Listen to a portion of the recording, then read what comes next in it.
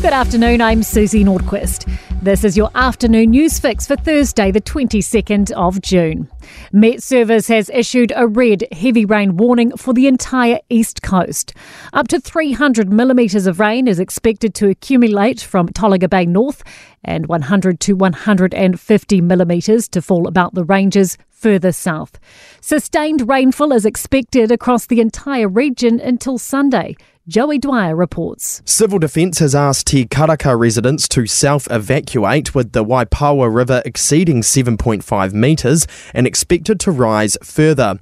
The low-pressure system is moving slowly across northern New Zealand with possible thunderstorms in the east coast this afternoon. Consumer NZ says prepay power customers pay up to 15% more than people on plans. They load credit before using power, whereas post-pay customers pay bills calculated on their usage. Consumer Campaigns Manager Jessica Walker says prepay customers can't access deals that others are offered. Usually you'll get deals like time of use plans or loyalty bonuses. Sometimes retailers will offer you an incentive to sign up. So if you're a prepaid customer, you don't get any of that.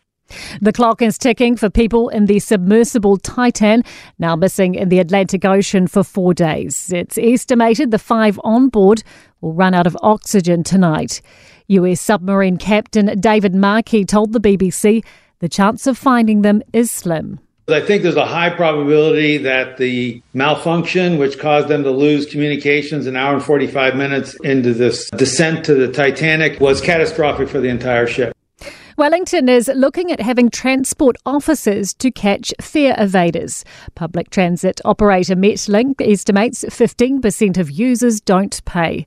Commercial Strategy and Investments Officer Tim Shackleton says that is a good number compared to Auckland. From a demographic point of view, we do not have as significant a problem as Auckland Transport currently does. It seems that, I don't want to make it sound very blunt or straight away, but we do tend to have more honest people. Treble Cone is the latest South Island ski field to fall victim to warm temperatures. Pierre Nixon has all the details. The ski field season opening has been delayed until at least next week due to a lack of snow. General Manager Laura Headley says the team is ready to welcome skiers and riders as soon as temperatures lower enough for snow, but for now, they're playing an involuntary waiting game. Earlier this week, Mount Hutt closed 10 days into the season for the same reason, while Porters has also delayed its opening. The ick factor may mean millions of broccoli stems are being thrown away every year. A report from the 5+ a Day Charitable Trust shows more than 280 tonnes of stems are tossed annually. That is the same weight as a blue whale. Almost 3 billion tonnes of food is thrown out every year, more than $1,500 for every household. To sport now, and Sam Whitelock's been named for a potential fairy tale finish, but Crusaders coach Scott Robertson admits it is not a certainty the veteran lock will return from an Achilles issue against the Chiefs in the Super Rugby final. The only change to the Chiefs, new All Black Sami Perefenu will come off the bench, with Peter Gus Sovakula given the nod to start on the blind side.